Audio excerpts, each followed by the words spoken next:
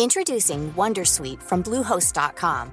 Website creation is hard, but now with Bluehost, you can answer a few simple questions about your business and get a unique WordPress website or store right away. From there, you can customize your design, colors, and content. And Bluehost automatically helps you get found in search engines like Google and Bing. From step-by-step guidance to suggested plugins, Bluehost makes WordPress wonderful for everyone. Go to bluehost.com/wondersuite.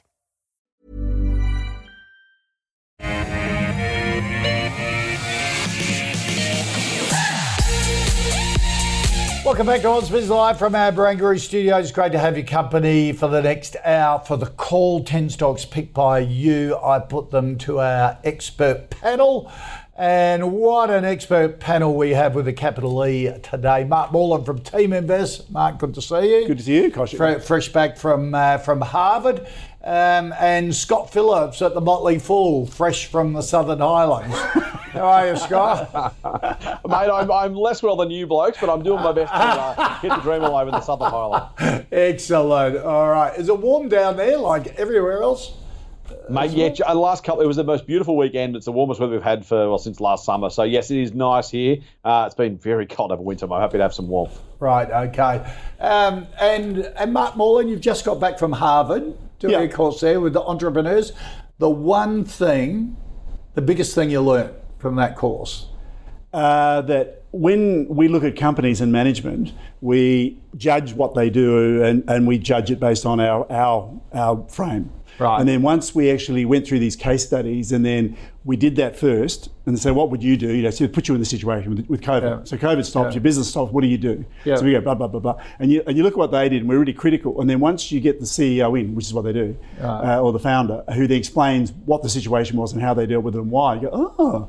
And what you realise is how difficult it is as an investor on the outside when you just assume you understand what's going on and you've really got no idea. Yeah. So the whole idea you really got to get into it and understand how they're thinking and why they do things. And it was quite eye-opening. Oh, that's interesting. Yeah. So that investment filtered to a new level, basically. Yeah, absolutely. Absolutely. Okay. All right, let's get into the stocks that you want us to take a look at this half hour. Medibank Private, Endeavour, Mirvac, Amcor and Alchem. Stock of the day. So we take a look at New Hope, who reported this morning. 11% jump in annual profit for FY 2023, boosted by strong demand and prices for coal. Company posted net profit attributable of over $1 billion, compared to just under $1 billion last year. Fully franked final dividend of 21 cents, special dividend of 9 cents. Dividend yield is something like 13.5% at the moment. As you can see, the market has liked the result. Scott Phillips, what did you think of the result? If you're after dividend yield, blimey, these coal companies are just minting it at the moment, aren't they? Gosh, they absolutely are, mate. In fact, the company took the opportunity to trumpet a 13% yield on a purchase price. At $5.13, though, so that was 12 months ago, I assume it was. So over the last 12 months, you've done very, very nicely with income alone owning New Hope Coal. I'm a big fan of the company, mate, as a coal miner. I'm not a big fan of coal miners generally, so I think they are best in class. I am a shareholder of Soul Patts that owns some New Hope, so I'm also not unbiased here. But I think they're a really, really good example of coal mining done as well as it can be done. The results speak for themselves, but the challenge, of course, is the results speak for high coal prices more than any of that stuff. You couldn't have not made $1 squillion mining coal in the last 12 or 24 months, and that's why we're seeing these sort of results. It's a really, really strong result that you couldn't have asked for more. They're paying out a decent amount of that excess cash flow as a special dividend. So again, very, very Soul Patts in style, but they're basically saying, look, we'll keep some, we'll give you the rest because this is an unusual situation. The special dividend pretty much tells you it's not earnings they expect to continue forever. Now, for how long that continues is an open question. This has been the challenge for coal miners for ages, is how much do you pay for these guys knowing that the coal price has been elevated for a couple of years now. Now, you kind of have to, I don't think you can avoid taking a bet either deliberately or almost by definition on the future price of coal because of the current share price, the current dividend yield, and the current level of profitability, because they are completely beholden to the global coal price, both thermal and metallurgical. I got to say, it's a really, really, really difficult one. I would happily own coal miners at the moment, ethics aside. I'd happily own coal miners at the moment who I knew would use that capital for my best interests. Right. I've said before on the program, I am concerned that policy decisions, whether we like them or not, may be made by governments or communities that basically mean some of these assets are stranded assets. And so I got to say, if you're going to take coal profits and reinvest them in more coal profits, you are doubling down on an end result that may or may not happen. And that's what's kept me away from these guys. I would happily, if they said, look, we'll pay out every dollar of cash earnings, we'll run this thing for cash for as long as we can, because there is a risk we don't have an asset in X years' time. I would be in their boots and all, because I think you're going to get a really good result out of it. If they're going to reinvest, and I was talking about coal miners generally, not just New Hope. If you're investing in more coal mines because, if a hammer, every problem looks like a nail, you're going to keep doing what you've always done. And we do end up with stranded assets. If we do, then the zero is the terminal value, in which case you have to get all that value out before you get to that point. I'm not convinced Whitehaven are doing that. New Hope are better than Whitehaven on that score. I can't say I'd buy them for that reason just now. If there was a clearer, more deliberate outcome, and again, by the way, I'm not saying that has to be, I'm not saying there will be stranded assets. I'm just saying, given there's a chance of that and a chance of a zero terminal value, you want to make sure you're getting more value up front than you're probably getting at the moment. Okay. So you'd hold it if you've got it, though, but you just wouldn't. I really would, actually. Sorry? Yeah, I think that's probably right. Yep. Yeah, I would. I think that's right. Okay. Mark? Yeah, no, I think that was well summed up. I think it was interesting. New Hope was actually very cheap not that long ago. I mean, I remember at the time when it got absolutely hammered down and the share price went down. So let's have a look what it was. But it was, where are we? Share price. While talking, I'll find it. Yeah. Because of the expectation of what everyone in the media and government say, coal's history, rah, rah, rah. Yeah. So people panicked and basically no one wanted to buy them. Right. So they were incredibly cheap. Now it's still... Or other states would follow Queensland and go put royalties on. Well, there's political risk with it as well, which one thing that Scott didn't mention, and that is the not that they're going to shut it down, but they're going to gouge more revenue in the name of, to subsidise other green stuff. Yeah. And it's basically just a tax grab.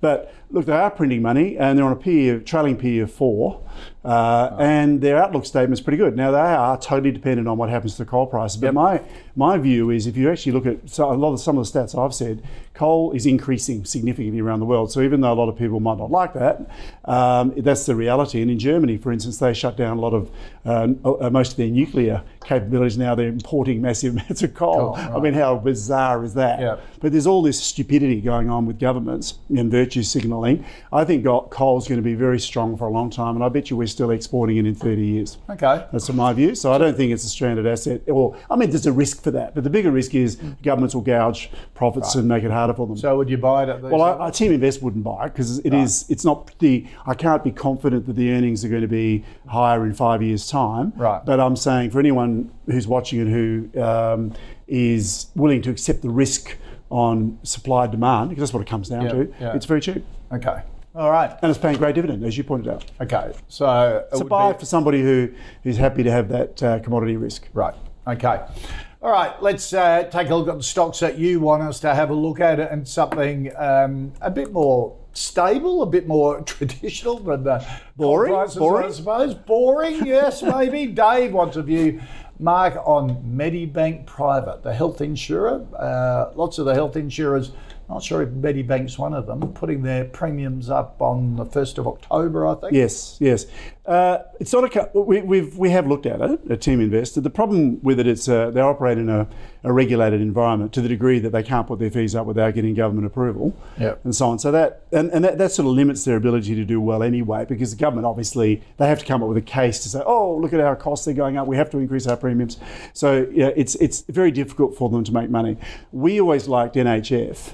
Right. NIB. And the reason was Mark Fitzgibbons is much more entrepreneurial, and he worked hard to develop other income streams, like he was doing all the workers coming in from overseas had to have insurance. That's not regulated, and so on. So he was working he white labels. White labels with Qantas, stuff like that, which was To me, and the result were better. He was getting better profits than, say, Medibank, which is pure play, regulated market. So if you look at going back to Medibank, we're showing it returning 1.5% a year over the next 5 years on our margin of safety numbers, which is like yawn, and about 8% on our default settings. That's okay. It's just above inflation. Remember, inflation's we got to, and you've got 5% cash rate now. Yep. You can actually get 5% on call now. Yeah. So that means when we look at dividends, and New Hope was great. Medibank's paying, how much are they paying? It's 4.2% yield is below inflation. Yeah. Which means it's negative. So there's nothing wrong with it. It's not going to go broke. But why would you want to own it? Yep. Okay. 5% on call, which underlines the fact that if you do want money on call, you've got to choose your place very carefully, because we have an eSaver account that's still paying 0.1%. Yeah, that's coming spinner. That's ridiculous. Yeah, you have to do something. You have to do the work within your financial institution to make sure you're getting the best rate, because they're vastly different. What do you reckon, Scott, on Medibank Private? I reckon Mark's pretty much hit the nail spot on the head, Koshy. I really dislike the private insurance market in Australia for investors. as a health consumer, may be a different thing, because of exactly what Mark said. In fact, not only that, the better you do as a private health company, the less likely you are to get that premium increase approved by the health minister, because you're already profitable enough. So it's really perverse, the incentives there. Now, on behalf of the federal government, they don't want to give away more taxpayers money than they have to. So I get that. hadn't thought of it like that, but you're quite right. That's absolutely true. Yeah. You go to the health minister and say, look, my costs have gone up. Can I please have more premiums? If you go there and say, actually, we've done a really, really good job managing our business, our costs haven't gone up at all, can we have some more premiums? And the health minister says, no, you cannot. Now, on one hand, that's about the taxpayer. Yep. It's far more about the health minister of the day. And by the way, this is completely bipartisan, because the poor person who's got that job has to every 6 months say, yes, I'm the person who approved your health insurance to go up. Blame me next election. No. I mean, that's effectively what happens, right? So, right, and so you're not going to get away with that. I agree with Mark too. I own shares in NOB. I like that business a lot. Have liked it for a long time. Still like it a lot for exactly that reason, that Mark Fitzgibbon is taking. Well, by the way, firstly, he's actually growing share. That's Medibank's other problem, is they're already massive, right? So where do you go from here? A bit like Telstra, a bit like others. When you're the biggest game in town, gaining meaningful market share is really, really hard. They've launched the AHM brand to try and do that. That'll do something for them. But the reality is Medibank's on a hiding to nothing in a very strongly regulated industry. If you wanted some sort of certainty of longer-term cash flow, maybe trades come back down, maybe they don't. But if you like the yield plus you want some franking and you're happy with that, maybe you might look at Medibank perhaps. I think there's better options out there for it. Yep. I don't think it's going to grow because the sector is just structurally challenged for the reasons we just talked about. Yep. And before those premium increases on the 1st of October, go and check and compare your private health insurance. Lib did that yesterday, would you believe? And we still have for us the best one, but the second best was an extra $60 a month, and the worst of the 6 that we compared with was an extra $180 a month for the same coverage. It's outrageous, the difference in premiums. You got to be. And mate, I've got to say, the good news is we're in Australia though. In the US, like my daughter, their family insurance in Seattle, 2 adults, 2 kids, is $30,000 a year is the premium for private health, and it doesn't cover heaps of stuff. Which the employer pays. Well, you hope. He had it when he was at Microsoft, they did, but now he's out on his own and he's got to pay for it. Oh, God. Yeah. All right, Scott Simon wants a view on Endeavour, the big liquor group that was spun out of Woolworths, hotels, Dan Murphy's, BWS, bunch of hotels and pokies. Yeah, that last word is one that keeps me up at night on Endeavour. Koshy, not for, again, moral, ethical reasons. You can have your views on those. I don't particularly love pokies personally, but that's a different conversation. When it comes to just the grog and the hotels business, and, of course, the pokies added in, that's the Endeavour business you're either buying or not buying right now. I think Dan Murphy's is one of the better retailers in the country, nowhere near as good as Bunnings, but in that kind of vein, the category killer businesses that do really, really well. I'm a infrequent Dan Murphy's customer. I won't say more than that. But between that and BWS, I think it's a really good business, a very solid business. We know grog demand is pretty consistent, pretty strong. These guys do it really, really well. I actually even like the hotels business as operating business. I think they're great. What I don't think you know probably at pokies, you pay 18 times earnings at a 4.2% yield. Now, that's okay if things grow meaningfully quickly. 18 times earnings is a lot to pay for a business that isn't growing, so you need some growth. And then you turn your attention to pokies and you say, well, what happens if and when these cashless card trials are introduced and maybe become law? What does it do to the casual punter who doesn't have a card? Do they get one or don't they? What does it do to the person who plays a lot but doesn't want to be tracked?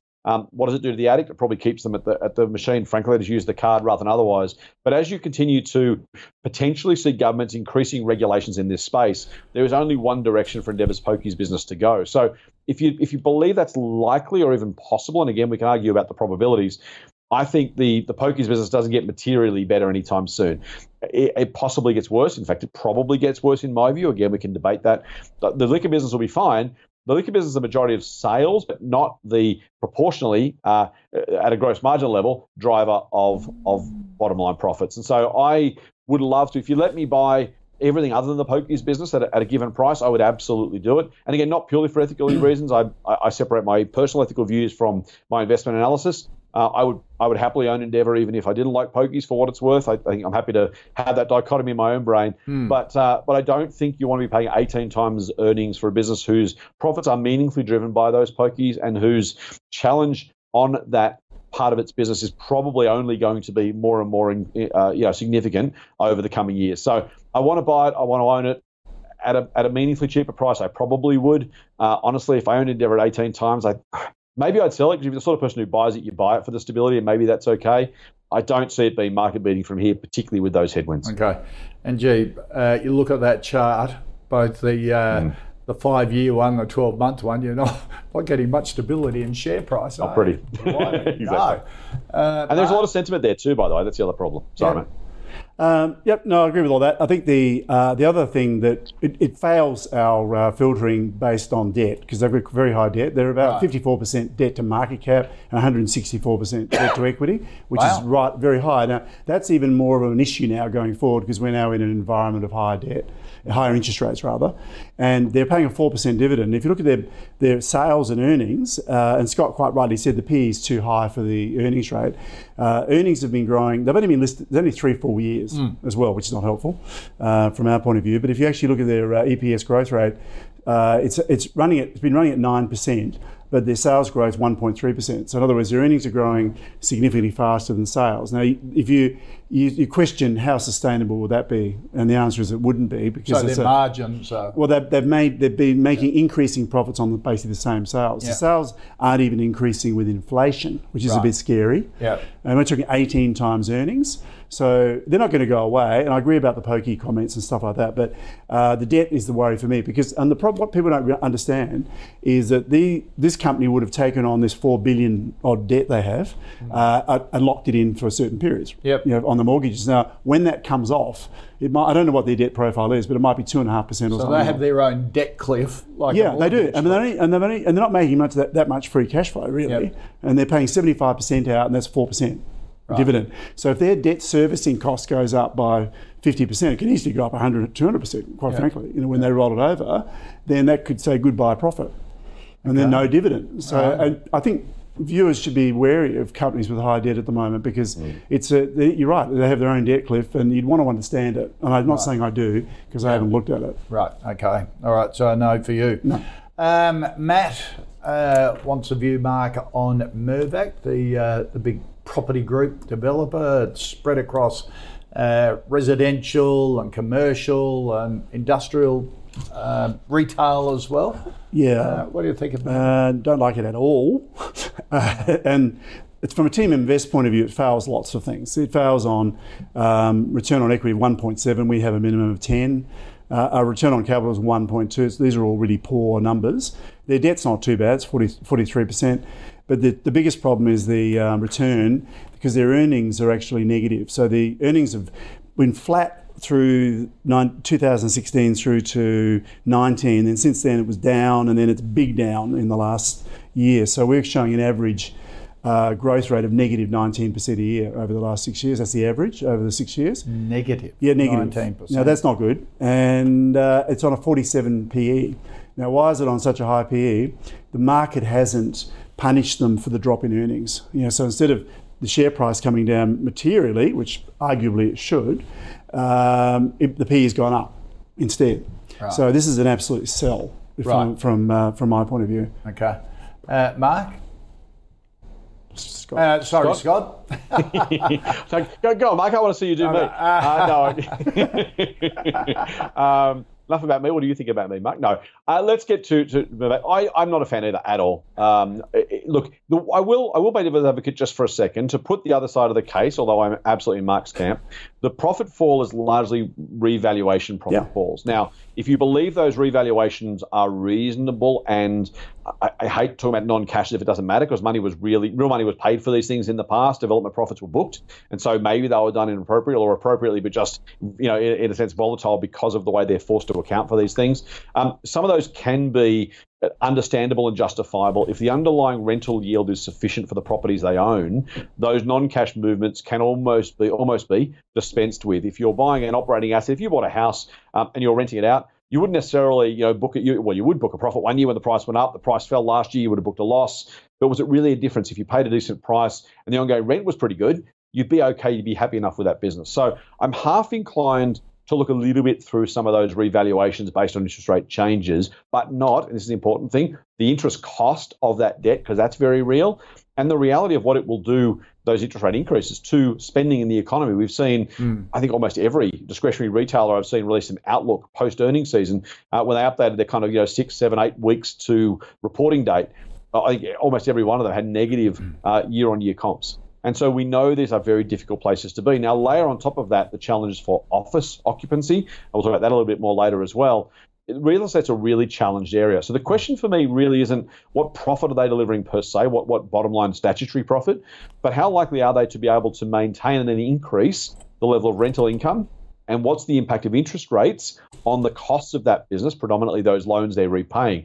And I think when you wind that up, despite me looking through or half ignoring those non-cash write-downs, I still look at these businesses and say, unless the future is much brighter than appears to be the case, I don't think they're anywhere near attractive enough to buy. So the PE is probably a bit misleading. The yield on this is 4.5% still, which is probably about right. But again, that's not particularly attractive. Mark already talked about the fact you're getting more than that, in a well-chosen bank account with a government guarantee in all probability. So no, not for me. I'd be selling if I owned it as well. There will be a time to buy these. I don't think the time is now. I'd be waiting for things to just settle a little bit when it comes to the way we're working and the way we're spending. Yep, really good point. Next stock, Fred wants a view, Scott, on Amcor, the big packaging behemoth. $15 billion in revenue, 44,000 staff. It's extraordinary, isn't it? How big it is. It's incredible. It's massive too. There are businesses, Koshy, that I kind of am impressed with management's ability not to succumb to the challenges of the businesses they're in. Warren Buffett talks about when a business with a reputation for terrible economics meets management with a reputation for brilliance, it's normally the reputation of the business that remains intact. In other words, it's really, really hard for even the best manager to overcome some issues with businesses. Now, if I look at businesses like Amcor, Ansell's another one, these guys have to run 1,000,000 miles an hour just to stay still, because the IP they deal with is so easily and clearly and frankly quickly copied by others in the industry, largely out of China, but just in other places in general. What is Amcor's point of difference as a product offering that can't be copied substantively or almost entirely by somebody else at a much, much cheaper price, because they're not paying for the R&D. And this is so packaging and protective equipment that Ansell make, these are two areas I really, really, really struggle with. That being said, Amcor's done a pretty good job, generally speaking, staying in front of the pack. And I said that kind of comes down to the management and the culture of the company, because by rights, this should be a much worse business than it is. And so they do get some credit for being able to consistently innovate, develop, discover new products. And of course, by the way, with the continued boom, despite some COVID volatility of e-commerce, I'm a massive e-commerce bull for the long term. These guys are going to have more and more and more business every year. So they've got some nice tailwinds from that perspective, notwithstanding the headwinds from competitors who are happy to basically rip off and steal their designs and their packaging. The good news for shareholders is 13.5 times earnings, about 6% is the current yield. Now, that's a pretty good starting point. So I'm going to hedge my bets here, mate. I don't think Amcor is likely to be a market beater over the long term. I don't think there's enough growth in profit, probably enough growth at the top line, not enough growth in profit to deliver market-beating performance. However, if you are an income-seeking investor, that 6% I think you're going to get particularly if you're buying at this price, I think you'll probably get a pretty good yield on an ongoing basis for an extended period of time. So yes, I'm talking about both sides of my mouth. If you want income and you want to beat the market, don't buy Amcor. If you want to beat the market only, don't buy Amcor. If you're happy to say, you know what, I'm going to turn a portfolio into an income stream, for better or worse, with dividends. This one's not fully franked, obviously, but still 6% is a pretty good starting point. So I would buy Amcor for income. Right. I wouldn't buy it to beat the market. Okay, Mark? That was well said. I think what I'd add to that is their debt is actually 50% of market cap as well, which is in their case is $10 billion. Right. So going back to our story of interest rates. Now I looked at the 10-year history of this company. So if you'd bought it 10 years ago, your total shareholder return, including dividends, is 6.77% per year. Huh. Okay, so there's nothing wrong with that. I mean, that's mediocre. Yeah. And I'm not going to repeat what Scott said because I sort of agree with all those things. It's a very solid business. The debt is a liability again coming in on as those maturities roll over. That's going to be a big drag. Now they've taken it on and grown the debt. A lot of it to do with the fact that interest rates have been so low. That it's been a good idea. But debt isn't a problem until it is. Yeah. So they have a lot, and I think it's not going to go away. But it might struggle to do what they've done for the last decade. But it may do it. 6% still for me. We're not interested because we want 15 to 20%. Right. Okay. So how do you find out the debt profile of a company? Well, you can have a look at it. It's in their annual report, isn't it? Yeah, it's in the annual report. You can look on the balance sheet and you can see what it is. So go to the notes of the account for the balance sheet. Yeah, it depends on how the individual company reports. But you can I'm not sure whether you should be able to get debt maturities, but it depends on what they break out. Yeah. So it's not.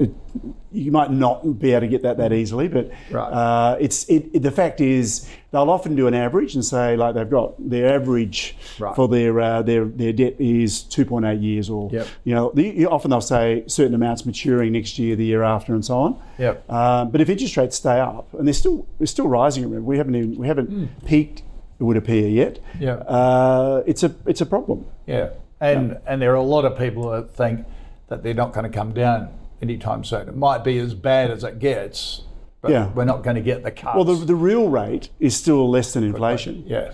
So it's not actually restrictive. No. That's so. All right, let's go back to resources now. And Mark, Lisa wants a view on Allkem, the lithium darling. You're not big on resources usually, are you? No.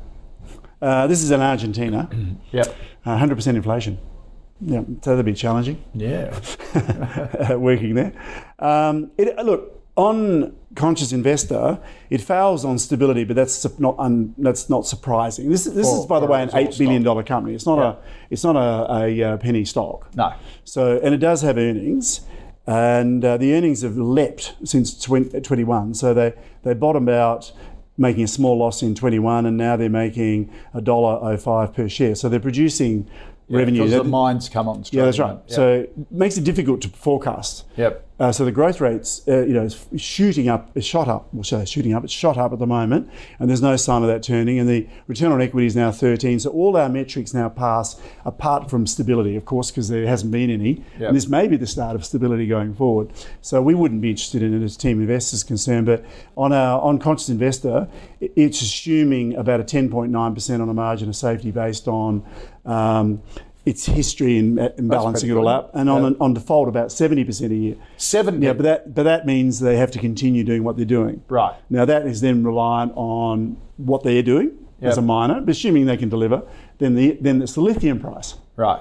So it's very dependent on market conditions. But if the lithium price stays up, which probably will, there's still plenty of demand, they're probably going to keep earning, whether the growth rate will still continue, but their earnings will stay up probably where they are. So it's, what's the PE ratio? Let's have a look. It's not bad. It's 12 on the current earnings. Right. So it's a difficult one to say, because you're really saying, assuming lithium prices stay up, assuming they can keep delivering, then it's cheap at a PE of 12, assuming. But not for you because of the risk. Yeah. Scott, is it worth taking the risk? Because particularly if this is the start of the production cycle, yes, it's dependent on the lithium price, but also dependent on how much stuff they can mine out, is that?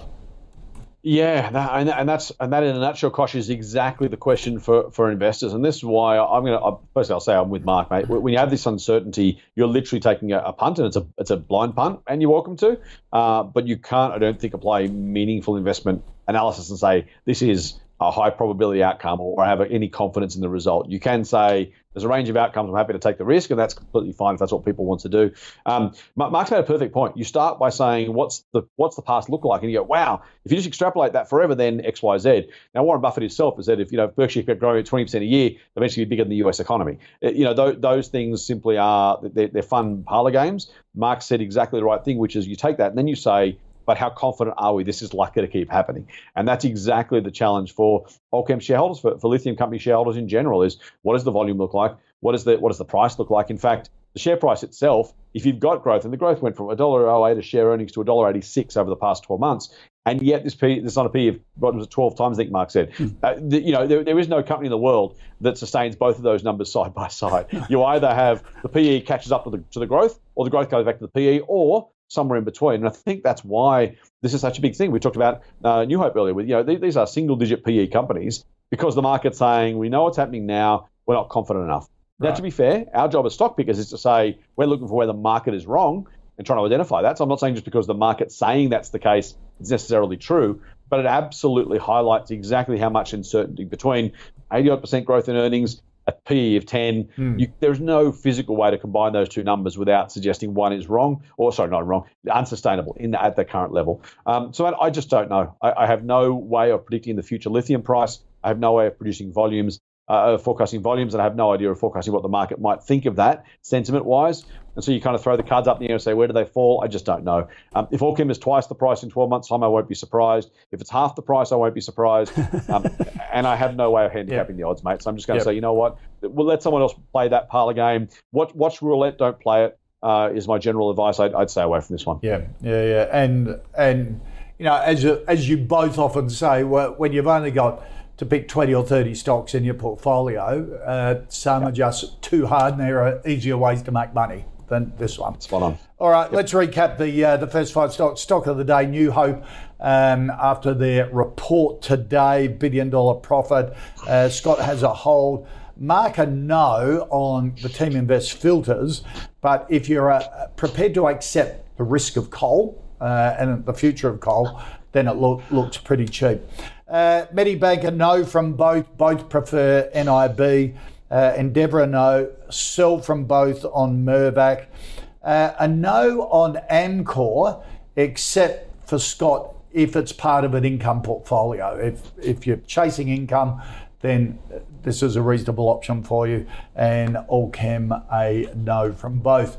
Here on the call, we're tracking our own high conviction fantasy fund as picked by the investment committee, which you can see the last committee meeting live on ausbiz.com. At the September meeting, Paradigm Pharma was traded out, Challenger in, which also received 1% trims from Altium and Paladin. The fund is currently up around 11%. In this half hour, we're going to be running our eye over Atlas Arteria, Treasury Wide Estates, Dexus, Seek, and GPT. Mark, Robert wants a view on Atlas Arteria, the big toll road owner and operator in France, Germany, and the United States. It's the old Macquarie Infrastructure Group, isn't it? Yeah. It was renamed. So why do you think Macquarie sold it? Yes, a bit like how the Westfield owners absolutely sold out. Peak of the market. Exactly. So that's a start position. But the argument is toll roads are a good hedge against inflation. Well, I'll tell you what's interesting. I had a look at their earnings, and the earnings over the last decade have been, they've been down actually. So negative 4.1% average per year. The earnings have been decreasing. So COVID would have had a big increase. There's not a big drop in their earnings from that. Right. So the drop actually was in 18, was flat through that period, then went up a little bit post-COVID, and then it's flat again. Right. So that sort of argues against that notion that it should be. Yeah. Now it depends on their agreements with the governments. Yep. It's not just an automatic assumption that they can bump the prices. But so -4 on earnings and -11 on sales, average over the last 6 years. Oh, God, that's horrible. It's not good. No. Return on equity, 3.5, return on capital, 2.8, which is miserable. Yeah. And it doesn't have a massive amount of debt. It's only got 26% debt to equity. So it's not because of a massive debt overhang. That makes it even scarier for me that they have such poor return on equity figures. Right. So it's on a 34 PE based on the current earnings, which for negative growth is clearly ridiculous. Yeah. It is paying a dividend. It's paying, I think it is 7 dividend. The accounting of these things 5.5. confuse me as an old auditor. I can't see how you can pay dividends out of debt. And all Well, here you that go. sort of The stuff. payout ratio is they paid 5.5% yield, and that was 189% of earnings. So what they're doing is they're paying out, because what it usually is, I know, and it's this the is where accounting. Scott touched on it before about the revaluation issue, because this is like a bit like a REIT. It's called, if it's an infrastructure fund, really. Yeah. But the problem is, on the way up, the revaluations still come through as profit. Yeah. So it looks like earnings, even though they're not cash earnings. Yeah. And now we don't want to get into making excuses for the fact when it goes down that then that's coming off your earnings. You can say it's not a cash thing, but you can't have it both ways. Oh, no. And I think looking at the actual earnings on the REITs as well, and Scott made that point, what are they actually generating in cash income? That is usually significantly smaller than what the revaluations are. Yep. Yep. So it's a big risk. All right, so not for you. No. Scott, is it for you? I must admit the biggest bonus for these toll operators must have been the introduction of eTag, because I could not tell you every time it beeps how much I'm paying now. You just accept it, don't you? It's a glorious model, right? It's like renewable subscriptions, Netflix and other things. They just kind of happen. You never really feel it. By the way, just quietly, I'm not going to pick on our fund manager brethren too much, but if you had to pay a check every year for your fund manager's fees, I guarantee there'd be a whole lot fewer people who invested in funds rather than being able to deduct it from the assets as if it didn't exist. Yep. Same with superannuation, by the way. If you had to literally hand over the readies, very, very different scenario. Hey, let's get to Atlas. I'm with Mark. So you mentioned the paying dividends without making profits, Koshi. You'd know this, but our viewers mightn't. The government's actually changed the rules specifically to allow for these types of assets. You weren't allowed to pay dividends if you didn't have reported profits to pay them from. And the government wanted to basically have things like Transurban and what was Macquarie Infrastructure off their books and on someone else's. And so to sweeten the deal, they said, look, here's the deal. Load the thing up with debt. You take all the risk. We'll pretend we have no debt or no public spending. We'll give you a tax kickback. We'll let you deduct a massive amount of interest on the debt, and then we'll let you pay the dividends without actually reporting a profit. If it sounds as dodgy as it sounds, well, then you're pretty much right. Now, again, companies doing nothing wrong, right? They are absolutely taking advantage of what the government effectively asked them to do, which is do this stuff for us so we can look good. It's absolutely a reflection on the policies, not the company. I share Mark's concern. This is a fascinating one, right? On one hand, you got Transurban loaded up with debt. I regularly joke that Transurban's a debt pile with a toll road attached rather than the other way around. The challenge for Atlas Arteria is they're a much more conservative business model because they don't have anywhere near as much debt as a proportion of their total value, which is on one hand great. What it does do, though, is absolutely puts in stark relief, as Mark just said, terrible returns on equity, really ordinary operating performance because they're not using that debt to do it. And it shows you exactly what these things are as structures.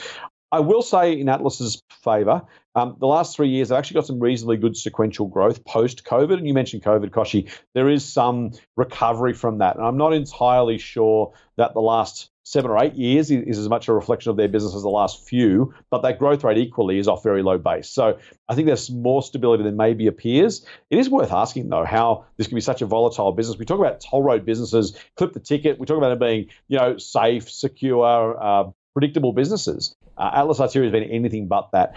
I share Mark's concern. Look, 5% yield, you might start to be interested, but they're paying out more than they're earning. There's still a decent amount of debt. That debt is going to cost more. We talked about that before with other companies. Remembering too, by the way, the debt is going to cost more even after rates stabilise and start coming down because they're going to roll over 2, 3, 4, 5 year fixed term debt like mortgage holders are. All of a sudden you roll it over. Even if rates fall from 4 to 3, for example, at the RBA, if they're paying 2 now, they might be paying 5 or 6 later. So even as rates come down at the official cash rate level, and even for mortgages, some of these companies rolling over debt, we're going to be copping the impact of this for another 3 or 4 years. So be very, very, very careful, as Mark says, when it comes to debt. the cost will keep going up for many companies, even as the official rate comes down. Yep. That lag effect is really important to understand. Sure. Daryl wants a view, Scott, on our biggest winemaker, Treasury Wine Estates. Of course, the flagship is Penfolds.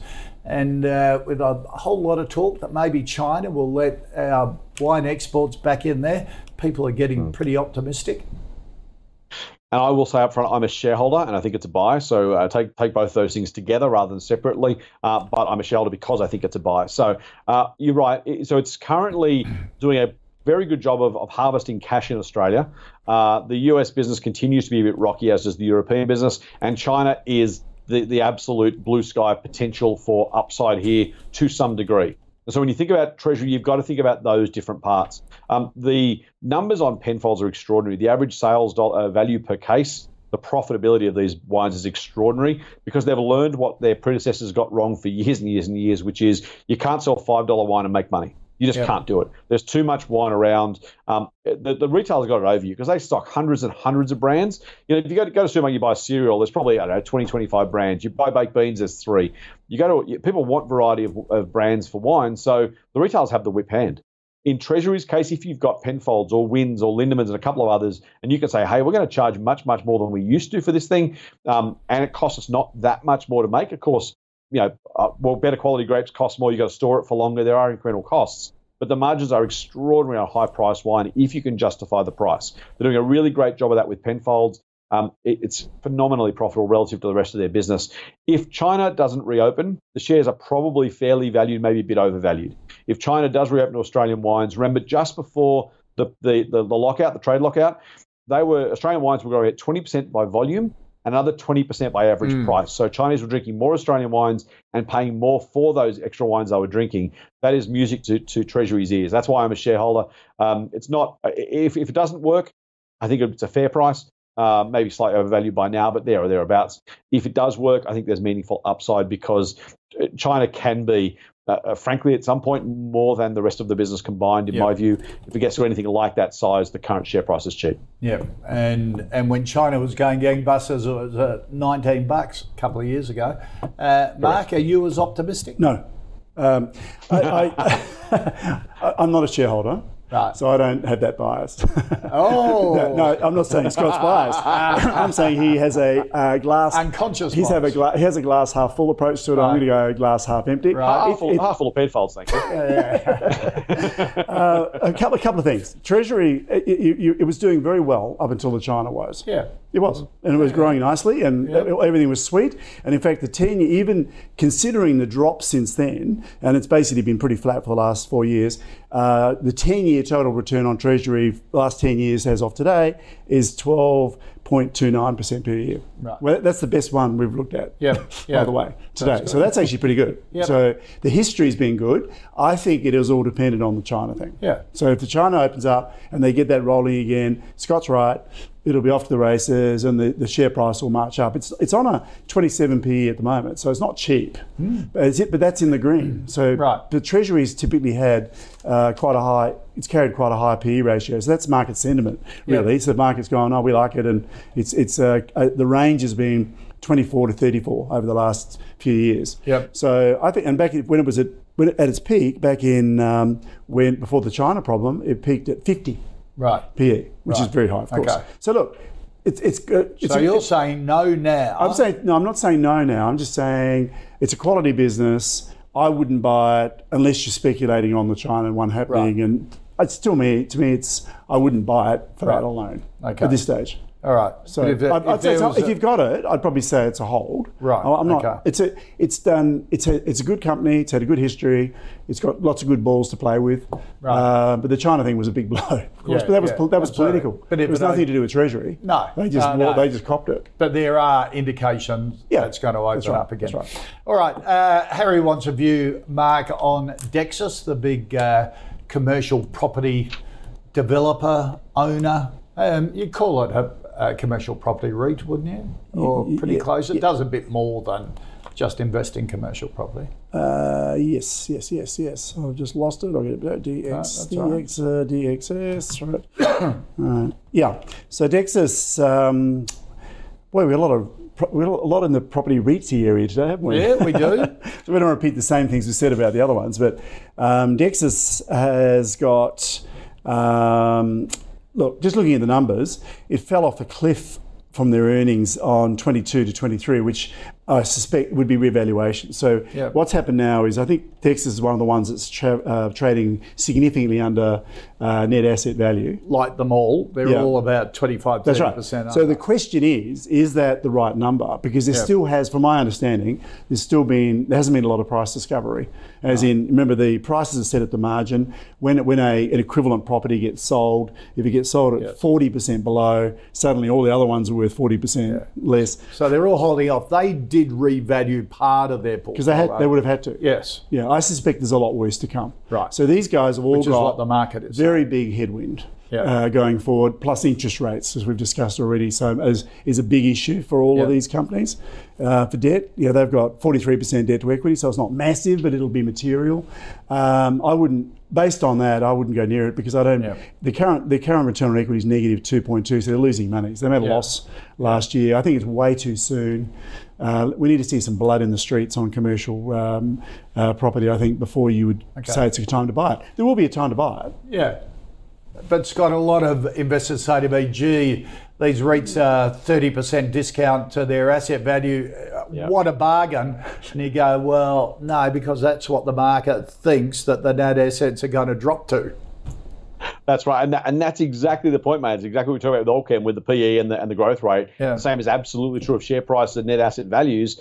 One will probably be right. Maybe they're both wrong and somewhere in between. But assuming you're going to take one for granted and therefore the other one is wrong requires a very, very large dose of blind faith or confidence. And maybe they'll be right, but they could be right in the other direction as well for exactly the reason you say, Koshi. A couple of things quickly. The first is we talked a lot about REITs in general. I'm actually really bullish. I'm going to say I'm a sell for this one, but I'm going to give you a buy. It's Goodman Group. I really like their warehouse DC focused business. I like they've got geographic diversification. They're also largely more a fund manager than actually an investor in those REITs. They own about 20% of each REIT or each property trust within the REIT. The other 80% is owned by external investors, and they clip the ticket on managing these things. So I like them. So I will say that.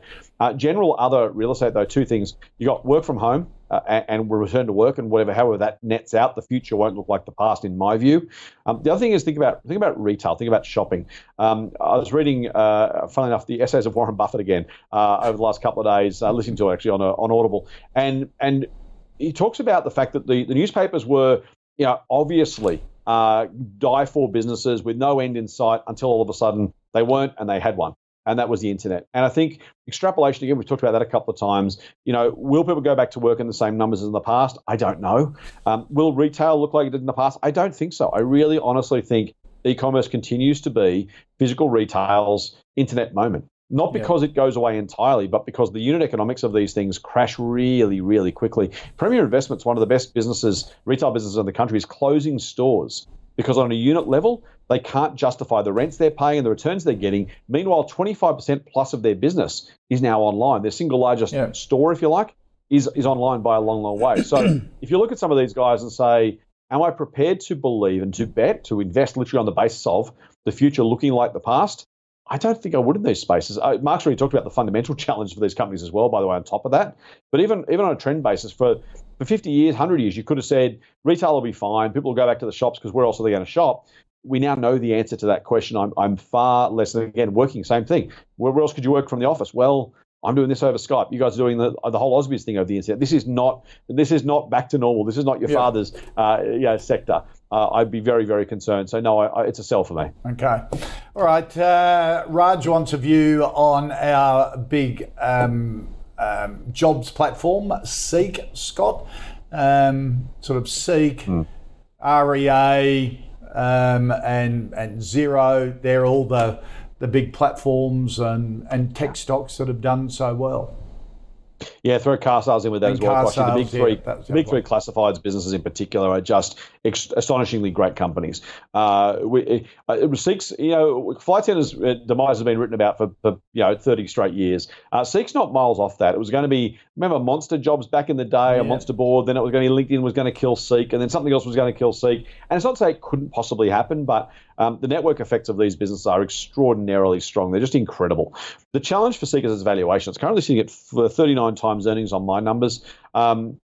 The problem with Seek is it's a really, really stupidly complex business these days. We want to think it's just the Seek.com.au classifieds business, and that's still the biggest chunk of its company.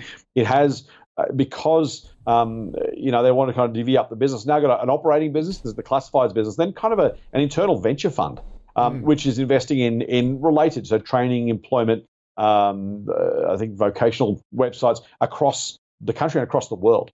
And so you're kind of buying Seek and you're getting these two really different parts of the business, trying to add them back together and see what they're worth.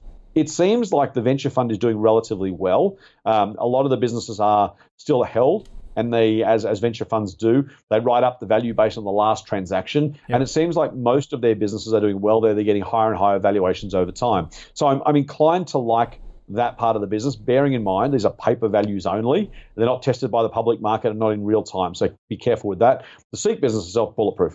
I think it's a really, really high-class business. I'm a buy on this one, mate, but just recognizing that the share price could be volatile and we haven't yet seen the realized value from the venture fund. I think it's creating enough value to justify it, but just got to know that's what you're getting. You're getting this, again, we think about Seek as the classifieds business. The venture fund is probably going to be the bigger contributor in either direction to the future value. It could well be down, it could be up.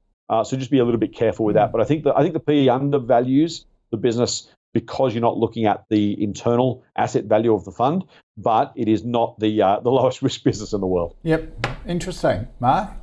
Yeah, no, it's quality business, and the network effect is, as Buffett describes, that's a very strong moat. Yep. And they're not, there shouldn't be.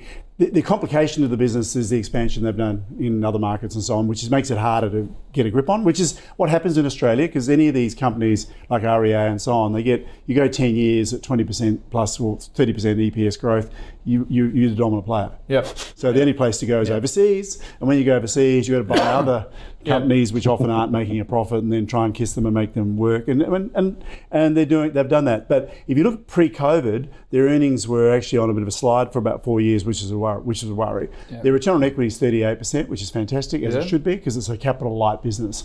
I'm going to agree with Scott. I think it probably is a buy. The profits leapt up over the last 12 months, but you could argue that's COVID rebound, because their sales came down through COVID fairly heavily. So, and their earnings obviously dropped too. So I'd give them a pass on that. Yep. And as long as the market stays, we don't go into a recession or something that would affect labour, I think they'll continue to do well. And I'll say it's okay. And with a tight labour market, bosses are trying to advertise as much as they can to get staff.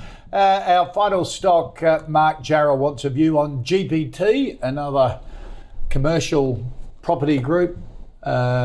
Similar thoughts to Dexus? It's very similar. Also, return on equity sub 5, return on capital 2.8. These are already poor numbers.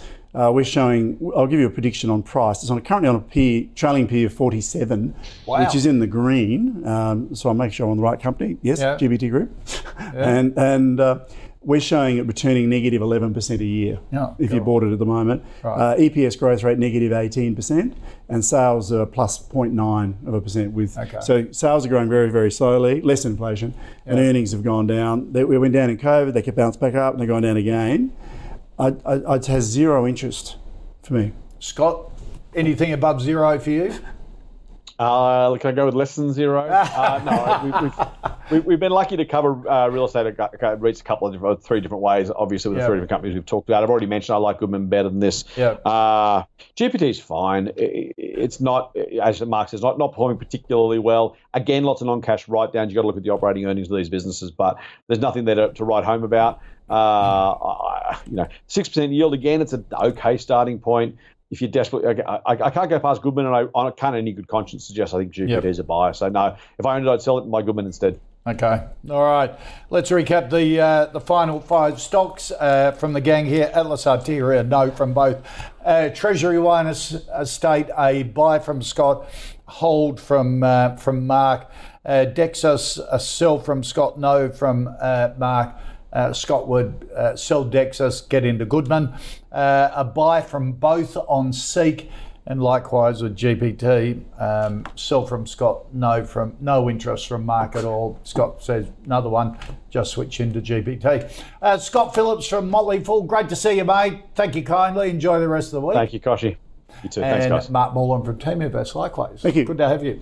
That's our show for today. If you've got any stocks you'd like us to cover, go to ausbiz.co/callpicks and list them there. They'll come through to us, or tweet us using the @AusbizTV handle, and I'll be able to put those stocks to our expert panel. Same time tomorrow. See you then. Stick around. The Pulse is next.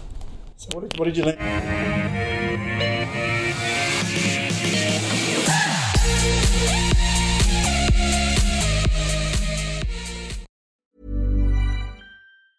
Tired of ads barging into your favorite news podcasts? Good news. Ad-free listening is available on Amazon Music for all the music plus top podcasts included with your Prime membership.